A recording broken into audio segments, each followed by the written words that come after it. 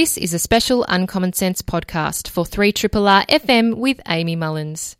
The interview you're about to hear is with Professor Tom Griffiths.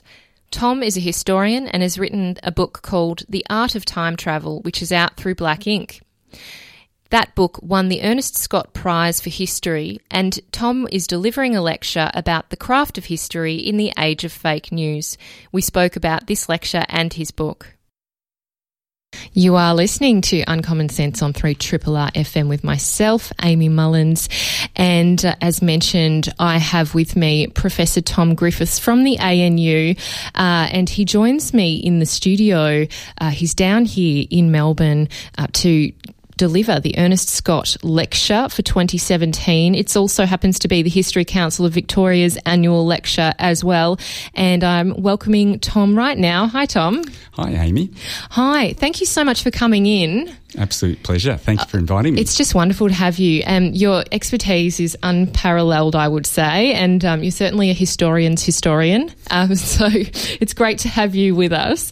Now, you, as I mentioned, will be delivering a lecture tonight, and part of our discussion will be around that. The first part of that title of the lecture is The Craft of History, and that in itself is an interesting way of talking about history as somewhat a creative process. And you do talk about that in the introduction to your book, The Art of Time Travel, is that it is a very creative process. But it also has a lot of rigour behind it, and it's fact-based and evidence-based. And the second part of that title in your lecture is In the Age of Fake News. So let's talk about, first of all, the craft of history. Now, you also have said that professional history started in the 19th century in Western Europe, and Australia then, developed its own professional history since then, since the beginning of the colonial era, but probably in a more concerted way post-Federation, I'm guessing. Yeah. So, Tom, talking about or looking at Australia as an example of history, what was the development of history professionally in Australia, and how did it develop as a craft?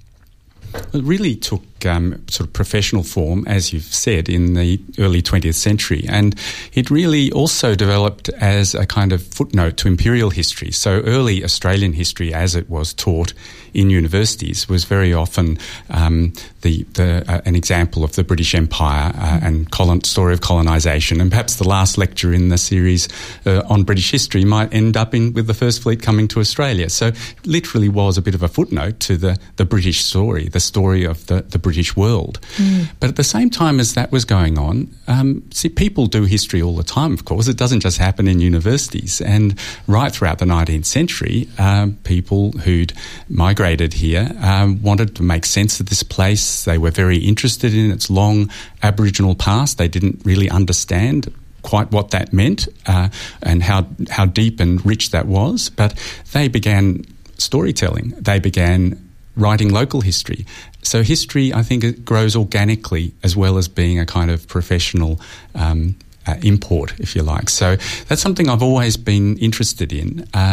And I wrote a book 20 years ago called Hunters and Collectors, not about the band, but about the growth of that organic history in Australia and historical societies, museums, and just the way history is a kind of instinct. Yeah. People need to make sense of where they are and where they come from. And so I've always been interested in that. Whereas in this book, The Art of Time Travel, I have looked more particularly at the 20th century growth of professional academic history, and I've done that by looking over the shoulders of 14 historians at work. So it's not it's not an abstract sort of discussion of history. It's very personal, I think, intimate, even looking over the shoulders of people at work, at their desk, or as they walk the countryside or talk to people, or just get the sense of place that they need to gain in order to write really compelling history. Yes, and these are also historians that have inspired you professionally as well. I'm sure that was one part of the criteria when you were selecting these historians or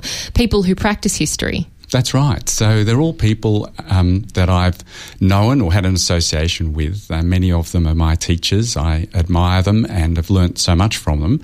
And so it's a quirky personal selection. It's not a canon or a best of or seeking to be representative, but they are all gifted historians, and each of them offers us a different window into the past. And the challenge for me as a writer was to think, well, how can I, in a chapter, distill this fascinating dialogue that goes on in the making of good history between present experience and what you discover from that journey into the past. And It happens over a whole lifetime, which I've tried to convey too. Yeah, and it is interesting because there's many dialogues happening. There's dialogues in the scholarship. So, as you say, one of the greatest compliments could be reading others' work and that then informing your own work. But also a dialogue within, internally. There's often a struggle. And then one of the things, the kind of descriptions that you provide that I found really useful was that history is kind of a sculpture, and that, you have the sources and the materials and you have too many of them, and you need to have too many to be able to whittle it away into something that should have existed already. Is, when you get to that idea, or you find that moment where you're like, yep, I know exactly what I need to say now. It's quite a rewarding experience, it is. Isn't it? It's kind of like a bit of a treasure hunt, and you found the treasure finally. And it's not necessarily finding one source that's the treasure. It's really about bringing the richness of all the sources together to kind of sift through it. Yeah. Beautifully put. I agree. It really is what makes writing history so exciting, because you don't know where you're going to end up. No. It really is a kind of discovery and exploration, and it's quite intuitive, and it's certainly artistic. And so I'm trying to show through these lives of historians the way in which you can be creative at the same time as being scholarly and truth-telling. So it's not that you're making things up, but you need imagination to be able to make those past people come alive, to make them believable. Yeah, it is a really exciting thing, a process. I know that might be hard for some people to relate to, but hopefully they will understand by the end of this conversation why it's so exciting. And you talk about how historians are often challenged about the usefulness of their discipline, and we see this very often, even nowadays when we're giving out grants for different research. It's often suggested that and, we have these debates in the media about, these people got a grant for, such an obscure topic, researching the history of X. It should be going to medical research or something like that. How do we share or help relate history to people and its importance and, I guess its relevance for the 21st century in this era, whereas you're indicating in your lecture, the facts are quite contested, and it does become confusing. Aren't historians and good history, like rigorous history, isn't it needed now more than ever? I feel so, and you've just described very well, I think, this compulsion to kind of live in the present, to make that relevance means that you must somehow always be addressing things on the surface.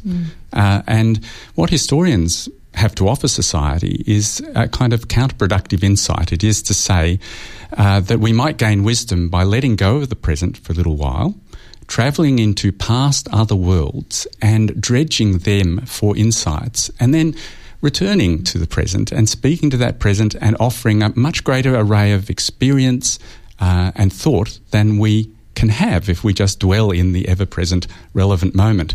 And the danger of, much as a boon that the internet is, and social media and so on, the danger is that it makes it harder and harder for us to let go of the present and therefore open ourselves up to deeper thinking, to linear thinking. I think that's in jeopardy with our connectivity. Yeah. We need both.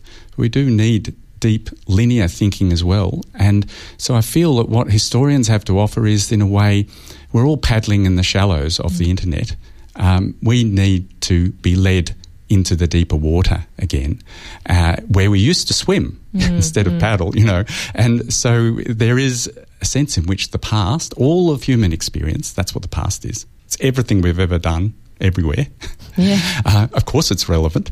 That should remain available to us. And the art of history, the discipline of history, is the way in which we can do that in a rigorous fashion, in a way that is civil and civilised and public, and can lead us towards truths. Yeah, and that's a really important point there about being civilised, because there are debates as well, and people can get quite sensitive around issues that bring in a lot of moral and ethical dilemmas, such as around slavery or genocide, and it can become a very heated debate. And even a very current example that still continues to be very contested is the so-called, well, I think it's a genocide, the Armenian genocide, and the Turkish government believing that it wasn't, and that's still an ongoing scholarly debate.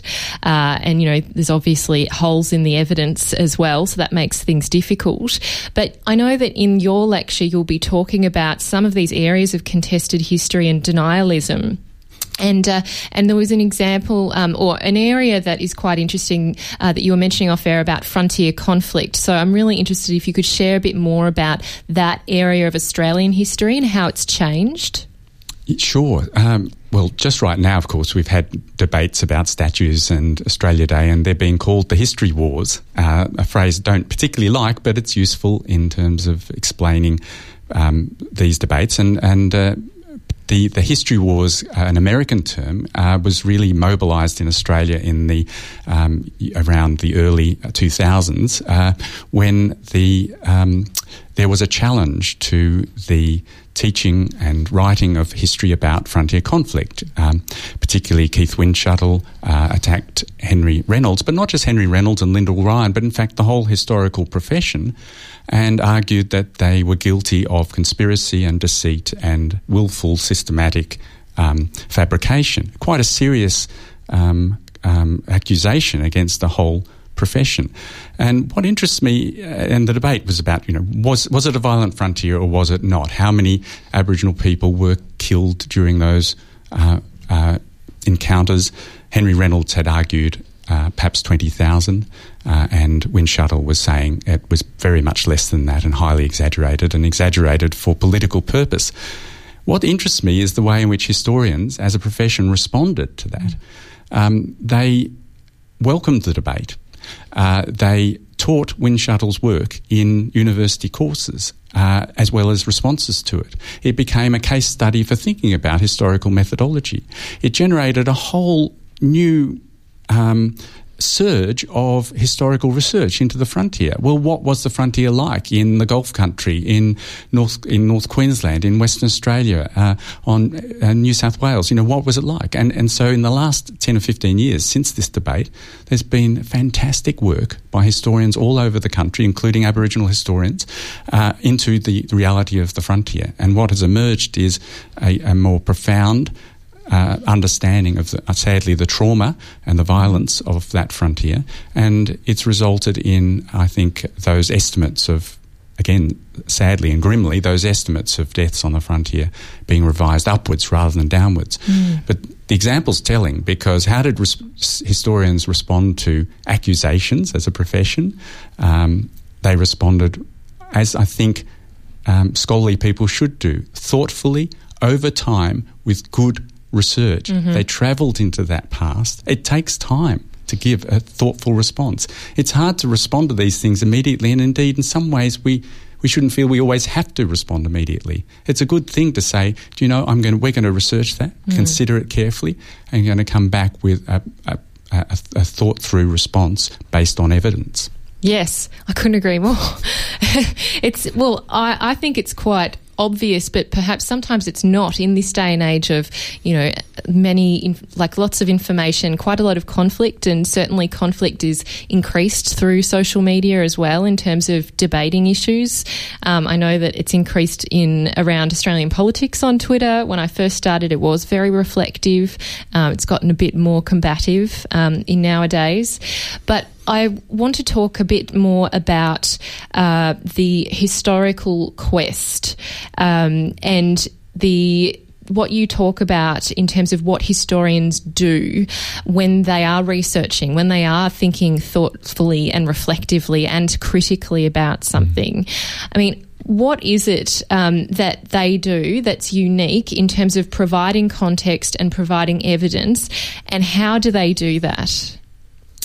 Well, one historian I admire, American historian Richard White, says that any inquiry into the past begins in strangeness that we have to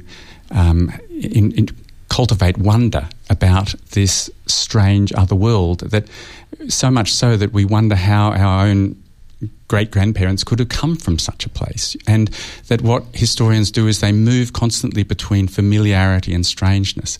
Our aim is to go into that past world and respect it for its integrity and its own right, see the way in which it is so different from us, but also to find continuities at the same time, because we have to return to our present. We have to talk to our fellow humans about these earlier experiences. So you're constantly moving between, I think, familiarity and strangeness, between distance and intimacy, and that's the kind of time travel that's going on. Yeah. I think the way historians do it is by immersing themselves in context, and that takes a lot of time and a lot of work and a lot of energy. Archives, even in the digital era, a paper archive remains a beautiful and enchanting place for historians, a place where you go through purification rituals in order to enter this sacred place. You sometimes open documents that haven't seen the light of day since they were first preserved. You feel a kind of familiarity, intimacy with these people, but also you're entering a very strange and different world that you have to interpret for your own society. So it really, I think that is a discipline. It is, in every sense, it's a discipline just to kind of, as I say, let go your present and give yourself to that past time with sufficient effort to be able to come to some new insights. So that's the paradox, that you might be an engaged citizen with relevant and highly practical insights that come from this process of letting go. Yeah, and it's also a process of empathising and trying to understand where people were coming from at the time. And that's one of the things that I found has been more difficult for some recently, and I've seen this change over time, is that there's often sometimes a judgment upon the past. Well, we don't do that now. They acted horribly then and had all of these biases and prejudices. And often some people can find it hard to remove themselves emotionally, or at least to be able to then to empathise and understand and seek to, that's how you evaluate sources, is to have an empathy with the people that you're studying and looking into. How important do you think that kind of emotional quotient or empathy is for a historian? It's vital, but we also have to discipline it, because those past peoples are not. We can't assume they are like us, and if we just use empathy, we will turn them into ourselves. Well, they're often not like us because it is a foreign country. I think that's the other issue, is that people can make that assumption too, that you can apply the same standards now to people back then. That's right, but compassion is another emotion that I think drives history, and of course just the questions we take from our present time, always very creative and often political. And I don't have a problem with that. I think all history is political, and the point is, a good scholar tries to be transparent about that, reflective about it, share that with the reader. In fact, good historians are always giving the reader and other scholars the grounds with which to disagree with them. That's what footnotes and references are about. I was going to say, that is the reason why I only buy history books with footnotes. And it also brings me to that interesting tension between popular history, which really is very rarely footnoted and lightly endnoted, versus scholarly history. And you do talk about the importance of having clarity and avoiding jargon in scholarly history. How much do you think that is being achieved in Australian history, for example? In Australian history, I think we're pretty good. Of course, I would like to see even more of that clarity, because universities, the culture of universities can generate their own jargon. But within universities, historians, I think, are good plain speakers, and we do recognise that we have a responsibility to communicate with the general public. We want our books read by our colleagues, but we also want them on bedside tables around the nation, because that's the way you change thinking. And the inspiring thing is that in writing books, you discover there is a hungry public out there who really want to understand where their country comes from, who are in search of meaning and understanding, and they're looking for serious non-fiction to help them do that. So at writers' festivals and so on, it's wonderful meeting those readers from all walks of life who make it very clear they need you as a historian to be doing this work, and they're ready for your next book. They want to read it. You know, it's a reminder just what a hungry reading public of serious history we've got in this country. That's very heartening to hear. And it also reminds me of an anecdote you provide at the beginning of your book about some French people that you were trekking with or walking with, and their fascination and excitement to hear that you were a historian. Could you just briefly share that little tale? Because I felt like that was a lovely illustration of how important history is in that cultural context. Well, thank you. Yes, I'm a keen walker, bushwalker in Australia, and when I'm in Europe, I love doing the long-distance walking paths, and over maybe several weeks. And I was doing a pilgrimage trail in France, and everyone else was French, and I got invited to a few dinner tables in the evening. And one night we got to that conversation where you have to say what your job is, how you earn your living, and my companions were a psychological counsellor, a medical nurse, and an air conditioning salesman. And then when I said I'm a historian, there was this chorus of approval, which really kind of surprised me. I didn't expect it. And their next question, didn't miss a beat, was, who are your favourite French historians? I love that question. Yeah. You know, it's such a confident question about their culture and of the role of historians in their culture. And they expected me as an Australian historian to know the names, and they expected that they would know any names I offered them. It's pretty interesting. So that is, yes. They awaited my answer with quite some interest and eagerness. And so I did name a couple of French historians. Fernand Braudel was one of them, and they knew his book on the Mediterranean, Wonderful History. I mentioned Emmanuel Leroy-Ladurie, who they knew. He'd written this fantastic book about medieval society called Montaillou, which I do recommend if people don't know it. It's a terrific read.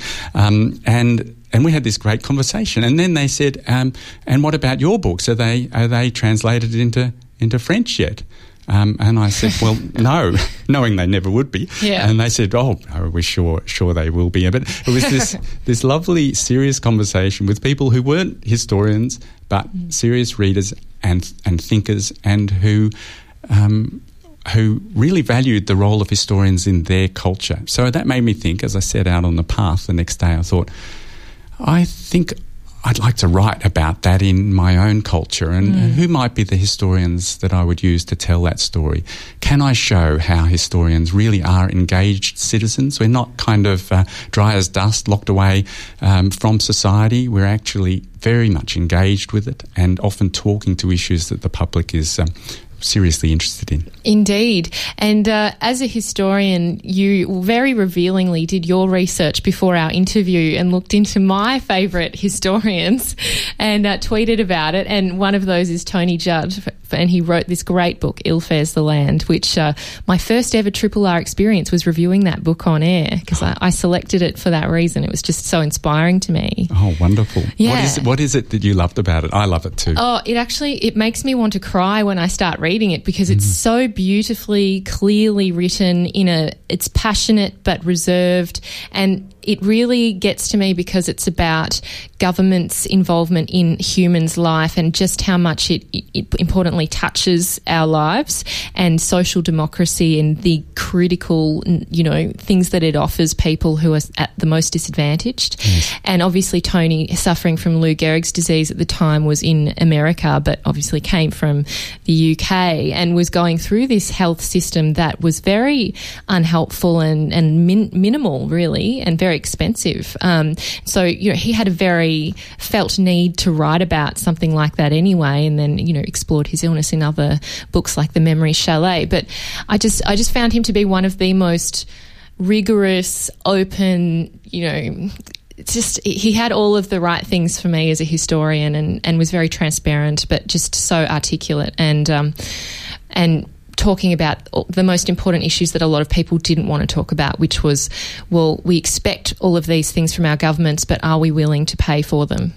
Yes. It's a really important question that most people aren't really facing head on. Yes, indeed. And Tony Jutt's historical perspective, enables him to look at the last 30 years, for example, is really quite weird. Yeah. And this really relates to some of the things you were talking about with your earlier guest about, history is a revolutionary art, isn't it?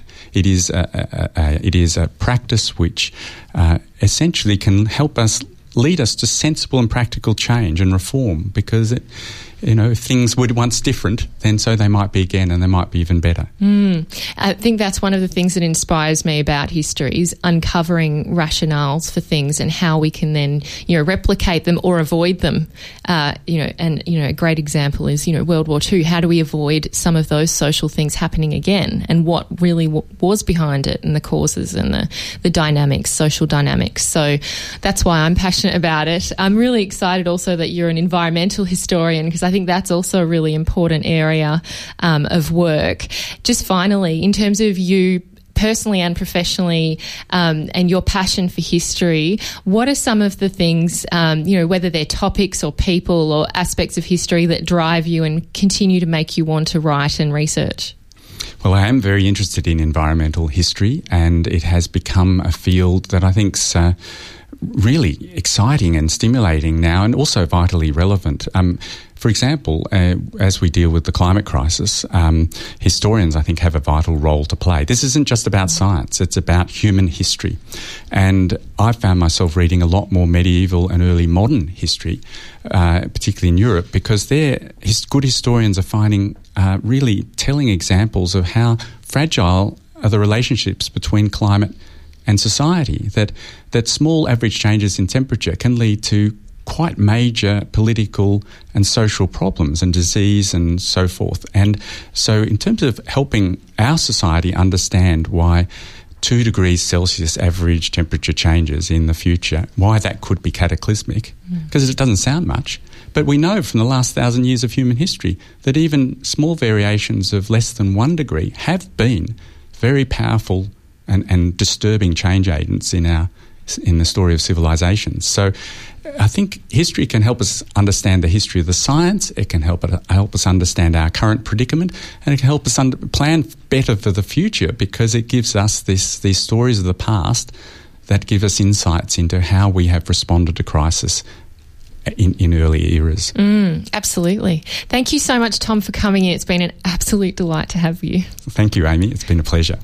That was Professor Tom Griffiths, who is delivering a lecture tonight at the University of Melbourne in the Melbourne School of Design's Basement Lecture Theatre. You can head along, look it up on Google.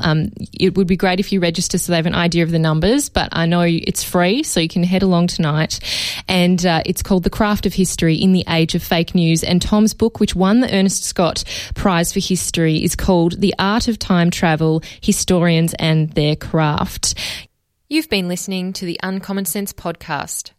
Uncommon Sense is a show broadcast on 3RRR FM in Melbourne every Tuesday between 9 a.m. and noon.